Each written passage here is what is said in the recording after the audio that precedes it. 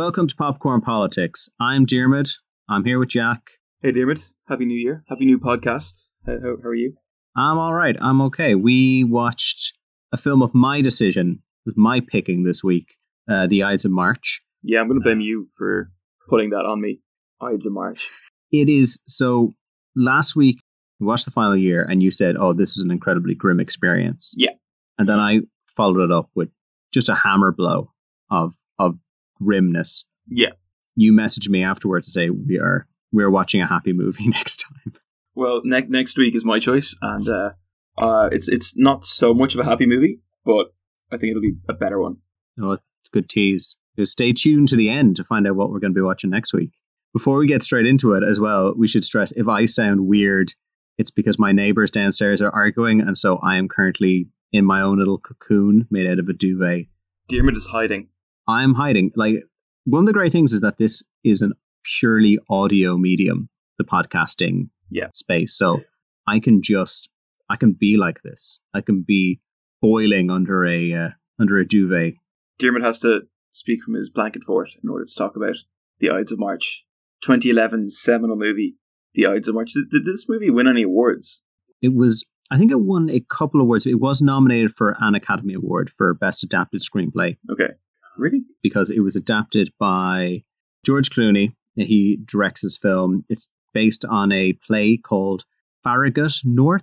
Farragut, I believe. Faroragut. Farragut, yeah. By Beau Willimon. I know how you pronounce Farragut because it's in loads of Bethesda games. Because they're based in Washington, so they always have some location called Farragut in Fallout and Elder Scrolls games. There you go. There we go. That's a bit of knowledge there. That's incredibly useful for me to know. It's come up, like, weirdly enough, that piece of knowledge actually came useful. That's brilliant. But I didn't know it was directed by George Clooney. In the marketing stuff that I had seen before watching the movie, I thought that he would be in it as an actor way more than he turned out to be. So here's basically the story is it's Democratic primary in an unspecific year, hinted to be sort of around the 2000s. You have two major candidates, Mike Morris, the governor of Pennsylvania, who is the favorite, played by George Clooney, and Ted Pullman, who is senator from Arkansas. Both campaigns are fighting to get the endorsement of Senator Franklin Thompson, who controls enough delegates that he would basically win the nomination for either candidate. At the same time, they're also battling it out to win the Ohio primary. So Mike Morris was in the front for a lot of the campaign, but his momentum has absolutely collapsed, and Ted Pullman has been able to come back in. We follow Stephen Myers, who is played by Ryan Gosling, who is the deputy or the junior campaign manager on the Morris campaign. He is kind of sold to us as this very smart, very canny press operator. And he works under Paul Zara, who is the campaign manager for Morris, played by Philip Seymour Hoffman. One day he's approached by Tom Duffy, who works for Ted Pullman. He's his campaign manager, played by Paul Giamatti. Really good cast in this film. Yeah, the cast was essentially Duffy offers him a job. Tells him he needs to jump ship, come onto Pullman's campaign. Pullman's going to win. He refuses. Myers refuses, but as events kind of carry on through the movie, his loyalty both to his boss in Paul Zara is questioned, as is his loyalty to Mike Morris, the governor of Pennsylvania, who he really believes in as a Democratic future hopeful, as a potential architect of real change. And it's an interesting watch. What did you think of the film? I thought the movie was good. I enjoyed watching it to a large extent. I thought it was well made, it was well done, it was well written, it well acted. The only thing I found about it was that it was less of a political drama. It was more of a personal drama, which is fine. It's absolutely fine. It's a good story. I thought it kind of rested on one or two plot points a little bit too heavily. I think the only main female character in the plot at some points, she's less of a character and she is more of a plot point, which is a bit unfortunate. I think it's not really as well done as it could have been. But on the whole, I think they're all mostly excellent characters. It's a good movie to watch. You come away thinking about it. It's good. I think that the scenario that this movie sets up from a purely political point of view, because look, because we're political minded guys. I really loved it. You have the situation where you've got a candidate who is sort of on the come down, but could be due for a bounce back. At the same time, you've got another candidate who's rising, and that kind of tension of who of them can win. And the way Pullman is set to win Ohio is because while Morris is ahead among Democrats, this is what's called an open primary, meaning that independents and crucially Republicans can vote in this.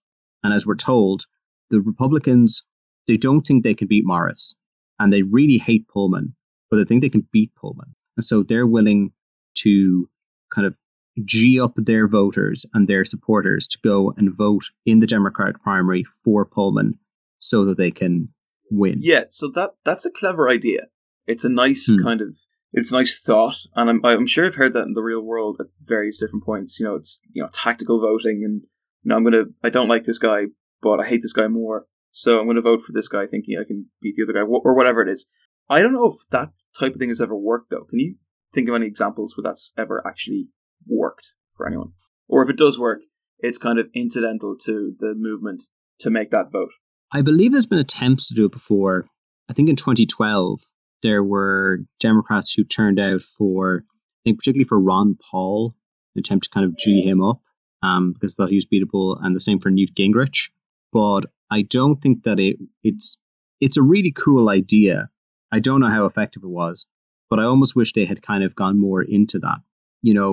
I found that the political scenario that they set up is a really, really interesting one. And like you said, it does become more of a personal drama rather than a political drama. And I found that kind of disappointing. I thought we got cool little moments that to me showed why politics can be so interesting. But I thought it was disappointing overall that they didn't go more into that. There's some great kind of political ideas and some campaigning strategies and thoughts and outlines and whatever else that are mentioned in the movie. They're talked about, they are plot points. But as the film moves on, it just becomes background. It just becomes background to the personal drama. I know you're going to have to do that in a movie, but I think it kind of goes a little bit too far in this one. Yeah, I agree. Like, there's cool individual moments. Cool to me, which... Yeah, no, it's clearly not very cool. What we've been talking about so far in this podcast, and the entire point of the whole thing means that it's not. But continue. Sorry. But there's interesting stuff here. Like, Morris has been sold to us as, he's very serious about his honor and his beliefs, and he's not going to compromise on the things he takes seriously, which to me in many ways felt like he was almost representative of what maybe Democrats want, like what Clooney as a Democrat wants. He wants this guy who's not afraid to talk about, well, I actually don't believe in God, or he doesn't say it in those words, but more or less. He wants someone who's not afraid to say, I don't support the death penalty, and you can disagree with me, but here's my very reasonable argument. Some of it actually even felt like it was Clooney in his own way redoing the Bush-Dukakis race, where Dukakis was known as a liberal who couldn't really stand up for anything he believed and just got trounced under negative advertising. Whereas... Yeah, it does kind of seem as though they are, or someone involved in this whole process is rehashing an argument that they've been having in their head for quite a while. Yeah. I wouldn't disagree with any of the things the character says. He speaks very well and coherently and all that kind of stuff. But again, it just seems a little bit off, a little bit kind of removed from the setting of when he's of where he's saying it. Yeah, well, and I thought this was no more. I know we'll get into the story for it, but I think this is a political podcast, and I really want to kind of just hammer down the politics point, because I think that if you're going to make a film about a campaign, the internal logic of the campaign it really needs to make sense in my mind. And I didn't really understand what they were trying to say was the distinctive appeal of Morris versus Pullman, or vice versa. At one point, Pullman is mentioned as a tax and spend liberal, but at the same time, Morris is constantly, the only positions we ever see him take are very traditionally liberal positions, anti-war, anti-death penalty. The only exception is there's this moment where they're talking about a sort of national service that they want to set up that will only come in place for people who are under 18 now, because they say, well, anyone who's under 18, they don't get to vote, and anyone who's over 18, they'll think it's great because they don't have to do it. But again, that's sort of a comms exercise. It's not really a policy difference between the two of them. I wasn't totally clear on what made Mike Morris so much more electable than Ted Pullman, other than he is George Clooney, and you would imagine George Clooney would be very electable. Yeah, having someone who looks and sounds like George Clooney, someone with a bit of charm and a bit of personality running for president might actually work. I would have liked to see a bit more of the actual debates between him and Pullman. That would have been nice to see a bit of the actual campaign. But yeah, it's a movie called The Ides of March, so it's obviously about a betrayal internally within a political organization. I think it also just shows the amount of strata that's involved in any sort of political organization. So you have like the United States is the one institution, then you've got the Democrat and the Republican parties, and then even within the Democrats you've got various different factions, and then even within the one campaign, factions form as it goes forward. It just shows how fractured democracy can be, which I think is interesting. I also think that this film feels quite of its time. Less so of 2011, because it's going into the 2012 election. Obviously, Mitt Romney is the candidate for the Republicans, and they have their own internal debate, but it's quite clear very quickly that Mitt Romney is going to be the candidate. Obviously, Obama is running for his second term. The play itself is based on Howard Dean's campaign, who originally he ran in 2004 as that sort of unapologetic liberal candidate. But obviously, as we'll touch on later, there's a little bit of a more extreme version of John Edwards' failed 2008 campaign as well in there. But the whole thing feels a lot less ideological. It feels very much like something you'd see in the 2000s, where it's sort of a debate on, well, who can win, which obviously comes up stuff, but there's not really a great ideological debate. And then you compare that to the 2016 and 2020 primaries in the Democratic Party and the 2016 primaries for the Republicans, where there was a much clearer question about what kind of party we are than maybe there would have been in 2008 and 2004. It feels like it's looking back, but it's unlike some of the other films that we've watched so far. It doesn't feel like it's maybe in the right place to predict the Trump movement. Yeah, sorry, just on that. Sorry for interrupting, but I think political movies generally, this is a take that's fresh out of the oven. It's steaming hot, and it's just off the top of my head, really. But generally speaking, a lot of the political movies that I've seen, they're either prophetic and like they kind of anticipate something that hasn't really happened yet, or is only like it might happen, or whatever else. And the movie that I want to watch next week is very much like that. But a movie like this is generally just kind of summarizing or telling people about something that's already happened, or kind of phrasing it in a different way. And there's nothing wrong with that. Neither style is better than the other. This really does encapsulate a particular period of American politics. It really does feel like watching, old episodes of The Daily Show from 10 years ago or something like that. It really feels like that era of American kind of left of center politics, which is really interesting. And it's really good to just kind of get a look at that. But yeah, it's not going to really anticipate any of the policies or any of the actual day-to-day stuff that came about as a result of those elections. Yeah, I didn't even mean it as a criticism. I meant it more that it's just interesting that for a film that takes place at the very start of the 2010s, it feels so really well rooted in the 2000s. Yeah, and potentially arguably the 90s. Yeah, no, it feels like it's it feels like it's older than it is, which isn't a critique. It isn't. Yeah, it's not a criticism of it, but it does feel like we are removed from that period. Do you want to talk a little bit about what is going on with Stephen Myers, who's Ryan Gosling's character, who we're following? Well, Ryan Gosling's character is the young, hotshot, 30-year-old vice chair of the campaign, or whatever his title is, I can't remember. He's a well-written character, well-rounded, very much an ambitious guy who is well capable. He keeps getting described as the best media mind in the country. Paul Giamatti's character calls him that. Paul Giamatti is playing a rival to Ryan Gosling's boss. I'm just going to say the actors' names because I'm not arsed remembering the characters' names at this stage. But yeah, so in the middle of the campaign, when things are On a downturn for Clooney and the gang, Paul Giamatti comes in trying to poach Ryan Gosling over to the rival campaign. And this basically sets off a chain reaction which leads to the drama of the movie, and it leads ultimately to the death of an intern as well. Ryan Gosling's character starts a relationship with Evan Rachel Wood, who plays the 20-year-old intern on the team.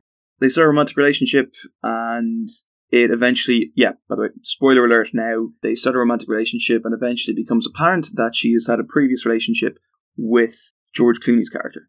And from that romantic relationship, she's become pregnant, and she needs to get an abortion, which Ryan Gosling's character pays for. Turns into a pretty intense personal drama, which is also compounded by the fact that Philip Seymour Hoffman's character, who is in charge of the campaign, feels betrayed by Ryan Gosling's character taking that meeting with Paul Giamatti's character, and so lots of interesting things happen. What did you think of the plot? The critique that you had, which was that there's two female characters in this. There's Marissa Tomei, again, great actress, great cast, who shows up as a New York Times reporter every now and again, try to get the inside scoop. She's less of a character and more of an agent of acceleration. Like when she shows up, though, that means that things are going to have to change because she's delivered something. She doesn't really have like much of a character.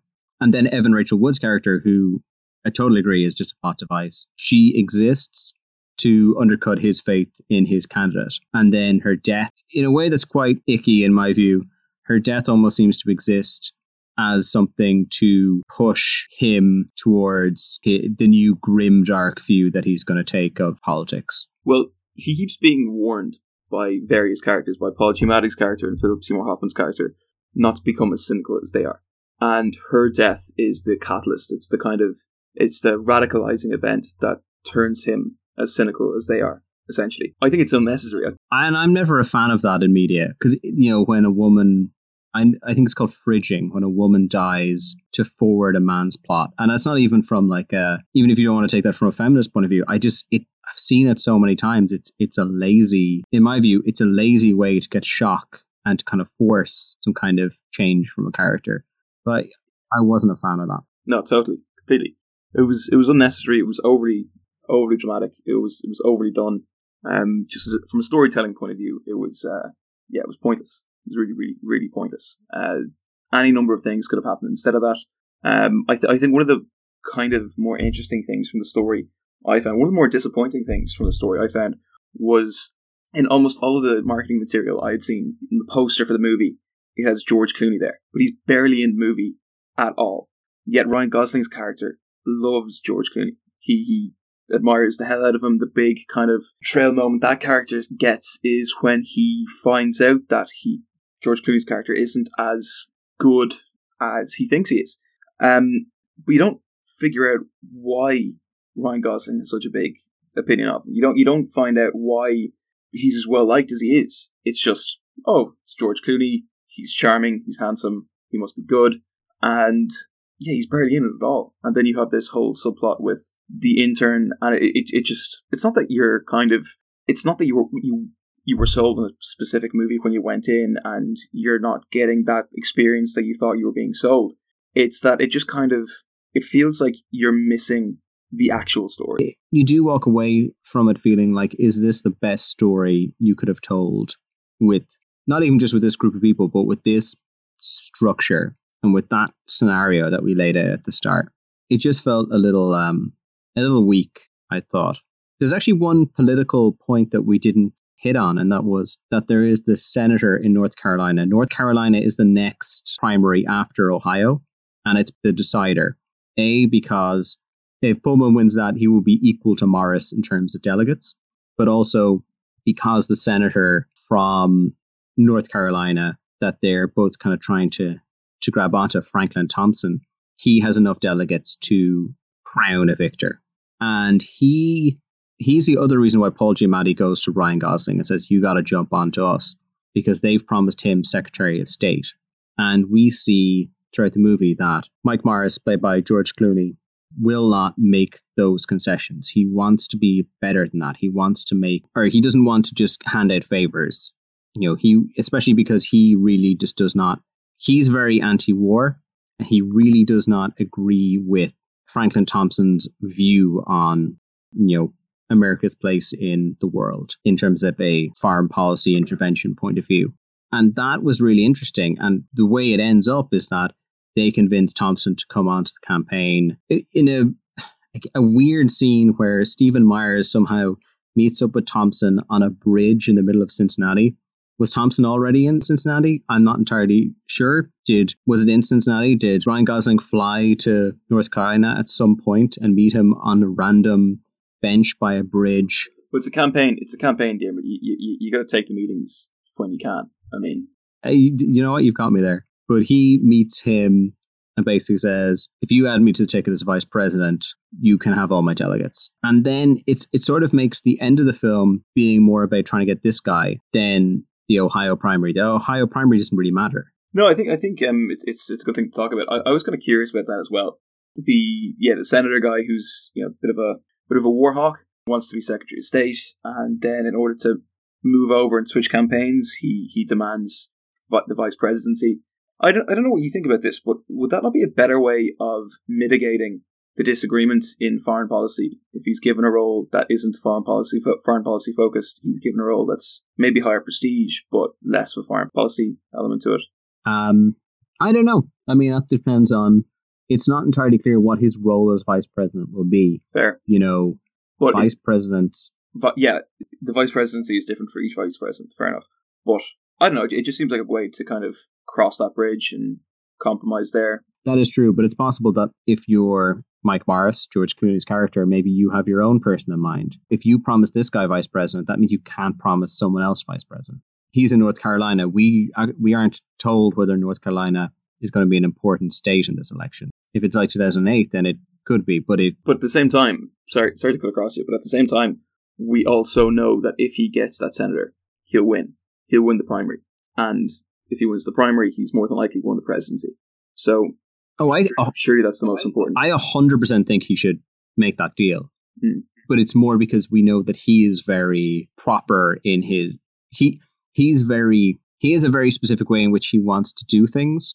He has his ideals and he doesn't want to move from them. And so I suppose I'm just trying to, in my head, explain why he wouldn't want to take that deal. But the film doesn't really go down that road. Yeah. I mean, again, it's like with everything in this movie. It's kind of the point of it in that we're only getting a snapshot of the actual campaign. I think that the whole plot takes place over the course of a handful of days, pretty much. So we really don't know what things are like in the weeks leading up to that primary or how things go afterward. It's a really tight amount of time.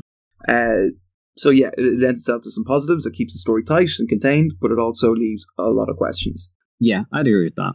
So one character that I really want to talk about that we haven't really spoken too much about so far is Philip Seymour Hoffman's. He's in it a lot more than I thought he was going to be. He plays the campaign manager for the campaign that we're following. Now, Philip Seymour Hoffman, he at one point he goes into a history of his character's career. He speaks about how when he was a young man, when he was Ryan Gosling's character's age, he was involved with a local state senate race. It was a tiny race. There was very little going on, but he did well. He did so well that another campaign for a much bigger race wanted to poach him, wanted him to move over. And the state senator, he told him, listen, you go ahead and do whatever's best for you. But Philip Seymour Hoffman said, no, I'm going to dance with, I think that the expression, what is it? I'm going to dance with the one who brought me, or something to that effect. You dance with the one who brung you. I can't remember what the expression is. But yeah, he talks about how he built his career on that. And one thing led to another. And he wound up being the campaign manager for a man who is likely going to become the next president of the United States. And even as you go through the movie and all the characters interact with one another and you find other different elements of the Democratic Party, you find out that they all know each other. They all might not agree for the most part. They might not necessarily see eye to eye all the time, but they all know each other. They all work together and they all know how to deal with one another. And one of the best ways that Paul Giamatti can find to subvert his opponent's campaign is to play on his sense of loyalty. And he invites Ryan Gosling out for a beer and offers him the chance to move over and switch campaigns as well, and that kind of starts the whole friction, and it starts the breakdown of that campaign and the breakdown of the character's relationship. What did you think of Philip Seymour Hoffman? What do you think of him in the movie, this performance or the character or anything like that? I mean, the performance is great. Of course it's great. I think it might be the best performance in the movie, I think. Probably it could well be.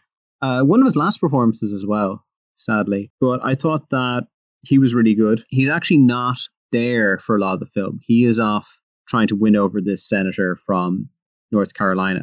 And so we kind of get the sense of him being a figure of great importance, but also he trusts Ryan Gosling's character enough to let him do what needs to be done because he has that sense of loyalty. It's interesting with the way he talks about loyalty in regards to politics, because I think what he says is very, very understandable. He's straightforward in a lot of ways, but he does, he is kind of a character who's forced to make a choice that I think a lot of them have the potential to make right the way throughout the movie. It's something that George Clooney's character, Morris, brings up when they're in a private jet at one point, when he says that Myers, he's the young hotshot, and he's going to leave the campaign or leave his job in the White House if he gets one, and he's going to go off and work in some $750,000 a year consulting firm in K Street. Yeah, Myers just laughs it off and says, no, I'm married to the campaign, I'm here for you, all that kind of stuff. And Philip Seymour Hoffman's character is actually, he winds up being kicked out of the campaign when Myers blackmails Morris, and he's forced into that choice. He has to leave the campaign, he has to leave the thick of it, and he goes off into the private sector and gets a job for $1 million a year on K Street, working for some consultancy firm. He doesn't seem too thrilled about it. He got kicked out of his job and is forced into a job where he's earning $1 million a year. What do you think about that? Is that a choice that you would make, or? Like you say, that he doesn't really have a choice. But I suppose that he's essentially been put into early retirement. That $1 million a year job is always going to be there when you want it, when you're on these big campaigns. It's mentioned, as you said, by, Morris is saying to Myers, you can go and get that job. That job is sort of, it's there at any point. It's the fact that he's had it forced on him. That's why he's sad, because, obviously, look, we'll all take the $1 million consultancy job, I think, to a certain, we'd all be interested in that from a financial point of view, but he really believes in Morris. He believes in what they're fighting for, and being forced out of it into his retirement.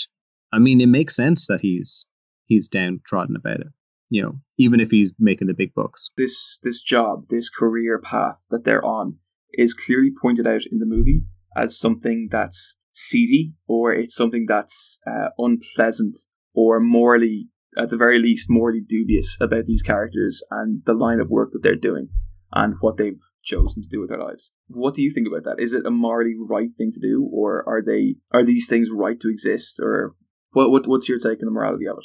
Well, I think the reason it's seedy and dubious in America is specifically because people go from working on these campaigns to working as consultants, and they go from working for politicians to lobbying politicians. So I think that there is sort of that exists already. I think it's very dependent on your political structure. Like, I've worked in British politics. I'm sure there are people in some campaigns who go on to work in big consultancy firms, but I don't think it's quite as part of the culture as it is in America. It's definitely not in Irish politics. And I think that is maybe why there's a sense of seediness to it. That it's the specific, I've got the $1 million a year job waiting for me when I decide to retire. I think that is what adds that sense of seediness to everything. And if you just keep climbing the ladder, eventually you will get to the point where what you want to get done for you will get done. Yeah. It is kind of weird, though, as well, where you've got Philip Seymour Hoffman going on these long tirades about loyalty and what's right and what's wrong, and then he just falls into the $1 million a year job. I'm not, like, I don't necessarily think there's anything inherently wrong with that career path as such, but I do think that it is, at the very least in the movie, it's portrayed as something that's very sketchy, very morally dubious. But in his case, I think it's just like he falls into that job because he's got no other option, because he's been fired from the campaign. There's not going to be another Democratic campaign ready to jump on of that size and magnitude. And so, for him, it's almost, it feels like a resignation. You could see him spending the rest of his career working for Morris, on Morris's actual presidential campaign, on Morris's re-election campaign. He could spend the next 8 to 10 years, maybe even then go on to whoever the next Morris is and work on their campaign, and do that for the rest of his life and never take the consultancy gig. But because he's fired from a presidential campaign, which is, at a time where it was struggling, that is a massive black mark on someone's career. That can really, really tank their stock, as it were.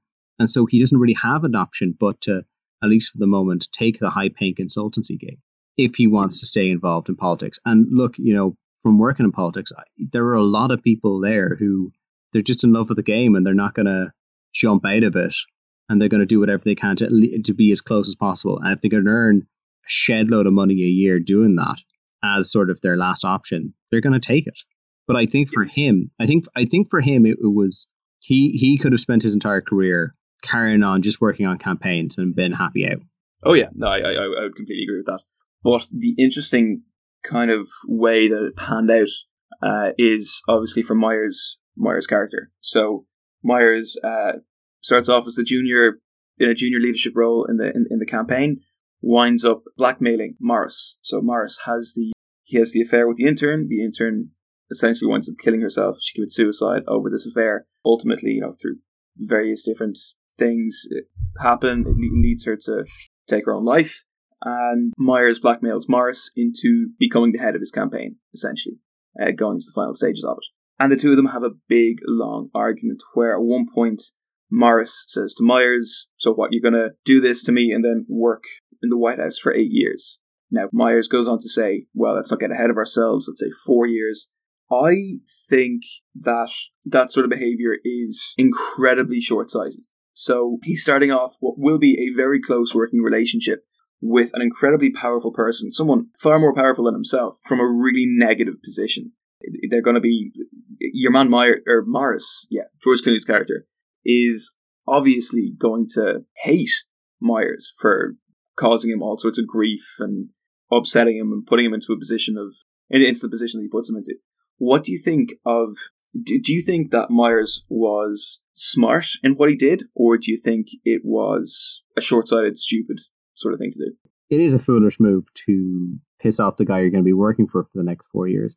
But I also just felt, we've met versions of that guy, levels of that guy, the hyper-ambitious press guy who, not just press guy, but the hyper-ambitious political guy who wants to be at the very top. I don't think hyper-ambitious political guy who wants to be at the very top, I don't think that guy does that move. No, absolutely not. I think he leaves the campaign. I think he works on K Street for a little while. I think he finds a House campaign or a Senate campaign to jump on. I think he gets really into analytics. I think he rebrands himself as an analytics guy and gets himself back into a campaign, a major presidential campaign. He takes a longer view. I don't think that guy... He's only just establishing himself. He's 30 years of age. He doesn't know that many people, clearly. All the Paul Giamatti and Philip Seymour Hoffman keep talking about how much they know the other people around them. Even Marissa Tomei, the New York Times journalist, she talks about how much she knows the people around her and the people who are involved. And, maybe it's because it's a bubble or something like that. You can make that critique of it. But Ryan Gosling's character, Myers, it seems like he's still just finding his feet. It seems like he's just learning. Well, no, he does say he's been on more campaigns than most people have by the time they're 40. He says that, but he keeps doing things that person wouldn't do, that someone with that experience wouldn't do. Well, that's where I wonder if it's just the film doesn't get that guy. But I agree with you, because I don't see that particular type of politics hyper-ambitious weirdo doing that move. Yeah, it seems incredibly short-sighted. Is my take on that. Like, he wants to work in the White House, and in doing so pisses off the President of the United States. It seems like that's not going to end well, and it is going to end quite quickly. It'd be like if we found out one of the Pod Save America guys had done something similar to Obama. You'd be like, really? That just doesn't seem like what they would do. And they wouldn't, because those guys know that That's not how. A, because I don't think Obama has carried on anything like that. Just to be clear, but B, because I don't think that those guys, if they had that information, would weaponize it against the guy. Like you want, if you're going to stick around and if you're going to do the best work you can, you want someone to have a really positive view of you. Like it could just be that. I mean, so sorry to interrupt, but that's the exact thing. If you want to have anyone to have a positive view of you, don't blackmail them. That's if there's one message we have for our listeners today: don't blackmail people. Yeah, we're specifically if you want them to think well of you. This podcast is anti-blackmail. Yeah, at least as a friendship building tactic, as a relationship building tactic. Yeah, don't blackmail people. It's not going to work, guys. But yeah, I think it was very weird, and it was kind of lazy. It did feel lazy. It felt lazy, but it felt like this guy is so rash and impulsive. Which let's bet like he is rash and impulsive. Like how did he get so far? And I'm just thinking of again that politics guy. I don't think he does that move. No. It seems like if he was on so many campaigns and if he did have such a good career up to that point, it was more based on luck than his own skill or his own agency. I mean, if his life is just one dramatic event after another that just so happened to be going his way, leading him onto a successful enough presidential campaign, it just seems like he was lucky in the events that he was a part of. And no, those guys exist as well. Like they do. Like a lot of people who you see as these like political geniuses have been on like one or two campaigns where they got lucky, the wind was at their sails, and they happened to be in the right place at the right time. But I don't think the film saw him as that person. No, and the people who, the wind is at their back and they find themselves in good situations, generally, they help themselves along. They don't actively work against the forces that are pushing them along. This guy seems to do that. But yeah, he when he confronts Morris in the kitchen, he is toward the end of the movie, he has a great line where he talks about how, in politics you can start wars, you can do all these horrible things, lie, cheat, steal, whatever, but you can't have sex with the intern. It's the one thing you can't do. Yeah, they'll get you for that. Yeah. So it kind of shows the age of the movie, in that it is really clearly focused on American politics from the 90s. But what did you think about that? Can you lie? Can you cheat? Can you steal? Can you start wars and all that sort of stuff? I mean, I think that with anything, there are no hard and fast rules in politics. We have seen in campaigns across the board where people have been done for lying, they've been done for cheating, or they've been let away with cheating, they've been let away with lying. Yeah, that happens all the time. I think often it's not the act necessarily the act itself, it's the reaction to the act, both your reaction and the reaction of others, and reaction of media. So I think that for a guy like him who builds his whole image around being honorable, and definitely clearly thinks of himself as very honorable, it would probably really, really hurt him. Totally. I mean, you'd hope so, kind of. But I think I just think it's good to compare and contrast Myers to Paul Giamatti's character, who is quite. I think he kind of plays on what you mentioned there, but there are no hard and fast rules in politics. So when he invited Myers to that meeting to have a drink, he knew it was going to go one of two ways. So he says this toward the end of the movie. He doesn't have any ill will or ill intentions towards Myers' character, towards Ryan's character, towards Myers. He knew that it would have gone one of two ways. Either one, he would have stolen him onto the other campaign, so he wins. He gets, as he says, the best media mind in the country working for him and not the other guy. Or two, he gets him kicked off the campaign, which is what winds up happening. He removes that piece from his opponent's board. He gets Myers off the campaign trail, which benefits him ultimately as well. He's playing the game a bit more, I guess. It's a very clever kind of thing to do. But at the same time as he's doing this, he's not burning bridges. He's not actively trying to screw Myers' character over. He doesn't do this, seemingly anyway, with any maliciousness or anything that's genuinely kind of ill-intentioned. He's doing what he's doing it well, maybe being very cynical about it, but he is actually trying to build up a relationship with someone, which seems to be almost actively what Myers is avoiding. He says himself he's just sick of Democrats losing to people because they're not willing to fight dirty, and so he wants to fight dirty. And I think the way he sees it is, he thinks he has a genuine chance to lead a campaign into the presidency if he doesn't play by the traditional rules, and he wants to use that awful Silicon Valley term. He wants to disrupt things, and he wants to change the way they do things. I do wonder if Myers takes that meeting with Paul Giamatti, and afterwards he rings up his boss and just says, "Yeah, he asked for a meeting. I thought like it might be important." He gives the same excuses that he did later to him, but instead he give like on the meeting on the phone says, and he asked me to join his campaign. Here's what I got out of him: the information about more Republicans are going to vote for them, the fact that they think that they have this guy sewn up, that they have this North Carolina senator sewn up because they've offered him Secretary of State.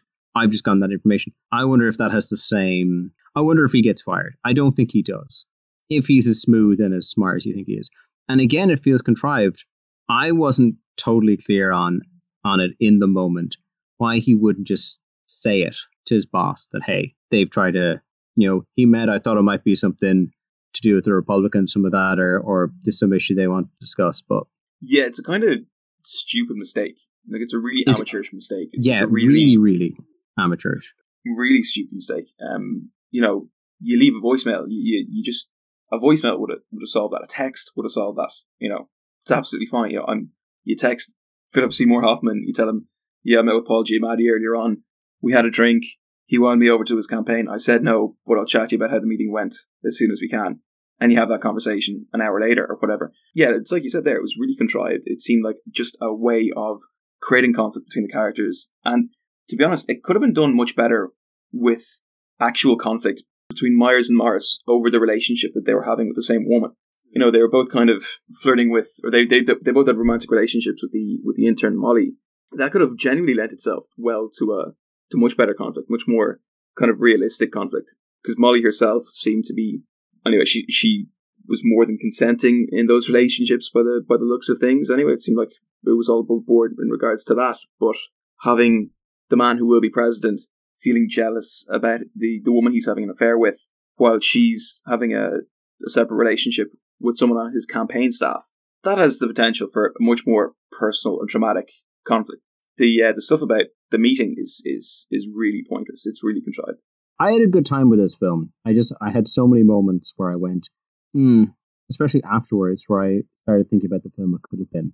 Yeah, it's got a lot of potential, but again, it's missing an awful lot. Like the characters do weird, kind of stupid things that they wouldn't do in real life, like just not leaving a voicemail. It just seems really unprofessional. It just seems really, really amateurish. But yeah, would you recommend this movie to someone else, someone who's never seen it? I watched the film when it came out, got it on DVD from Extravision, sort of the Irish equivalent of Blockbuster, or was, and remembered very little of it other than the plot point about Molly, the intern, and feeling like it was a bit of a letdown in that it didn't go where I kind of hoped it had gone. And it's funny to think, like, nearly 10 years later, watching it again, having now worked in politics and, kind of maybe thought a lot more about the nature of politics than I would have, when I was in college. I have basically the exact same views about it, where I'm like, it could have been better. But yeah, I'd recommend it. I think that if you're looking for a political film, this goes places that I wish more films would go. It just didn't go nearly as far as I wanted it to go. There is some fun political maneuvering, but I remember I messaged you about this earlier in the week, and I went, "Oh, this fun political maneuvering." You were like, "Yeah, that's political maneuvering for maneuvering's sake, though." I was like, "Yeah, what I mean by that is that there's the seeds of like some fun political maneuvering, but maybe it doesn't go where I wish it would." And that's kind of how I feel. Like, if you want a film that like kind of gets politics, then this is a pretty good film. And I'm also thinking that maybe the things that make it less fun for political nerds probably makes it more accessible to normal people who don't spend their weekends like looking up the polling for the next Austrian presidential election and that kind of thing. Just normal people, really. Yeah, I mean, is what you mean. People who aren't like watching the German polls every week to be like, you do that. When are the CDU going to start falling? Come on, we need a contest here, guys. Yeah, fair enough. No, the movie's good. It's a well-made movie, well acted, well written.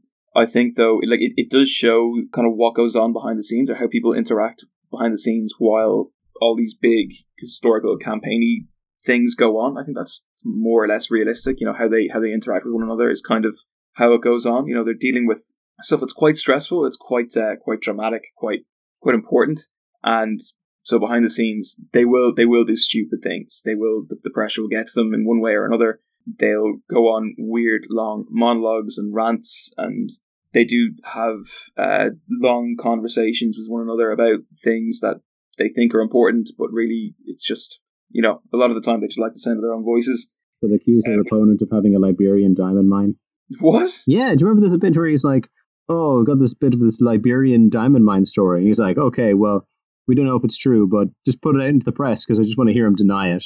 Oh, right. Yeah. Stuff like that. People do say things like that sometimes, which they really shouldn't. But I think also if you want to see what half the cast of the TV show Westworld were doing before that show started, this is a good place to watch a surprising number of that cast. Yeah, it's a good movie. It's fine. It's a good intro into kind of the office politics of politics, I guess. But it has been done better. I think this movie is good, but this same type of thing has been done better in other places. Okay, I think this is the end of the podcast, Jack. Do you want to reveal to our listeners why we're listening to Police Academy 4? Not watching, listening. Listening to Police Academy 4. Yeah, we're listening to it. No, next week we are going to watch Network from 1976. Woo! Yeah, I'm looking forward to it. Have you seen that movie before? I have not seen this movie before, so I'm very excited. Can you kind of give me a little hint about what it's about? It is not necessarily about politicians, which is great. It is about a journalist in a big American broadcast TV show, kind of a news anchor in America in the mid-70s. He has an emotional breakdown on screen, and yeah, that's how the movie starts. It's pretty good. It goes all over the place. We join some terrorists at one point. There's some scenes in like back rooms somewhere with the heads of different networks and some business leaders and stuff. It goes all over the place. It's a good movie. It's got some great scenes, great cast. I'm looking forward to it. Cool. Well, thank you very much for listening, everybody. We'll be back next week with our review, our chat, I suppose, about Network. Thank you for listening, and stay political. I don't know how to end these things. Jack, do you have anything you want to say to listeners? You don't have to stay political, guys. You don't have to do that. Don't do it. Don't, for the love of God, just relax. Try to stay safe during COVID. Stay sane. And watch Network. And let us know what you think about the Ides of March. Do you disagree with any of the things we've said? Do you agree with any of the things we said? Did we miss anything? I'm sure we did. Yeah. And what's the best way to let us know, Dermot? What? What's the best way to let people know? Just annoy Dermot on Twitter about the movie. Yeah, just annoy me on Twitter at Dermot G. Burke, DIARMUIG GBURKE. I'll include it in the show notes, my handle. See you next week.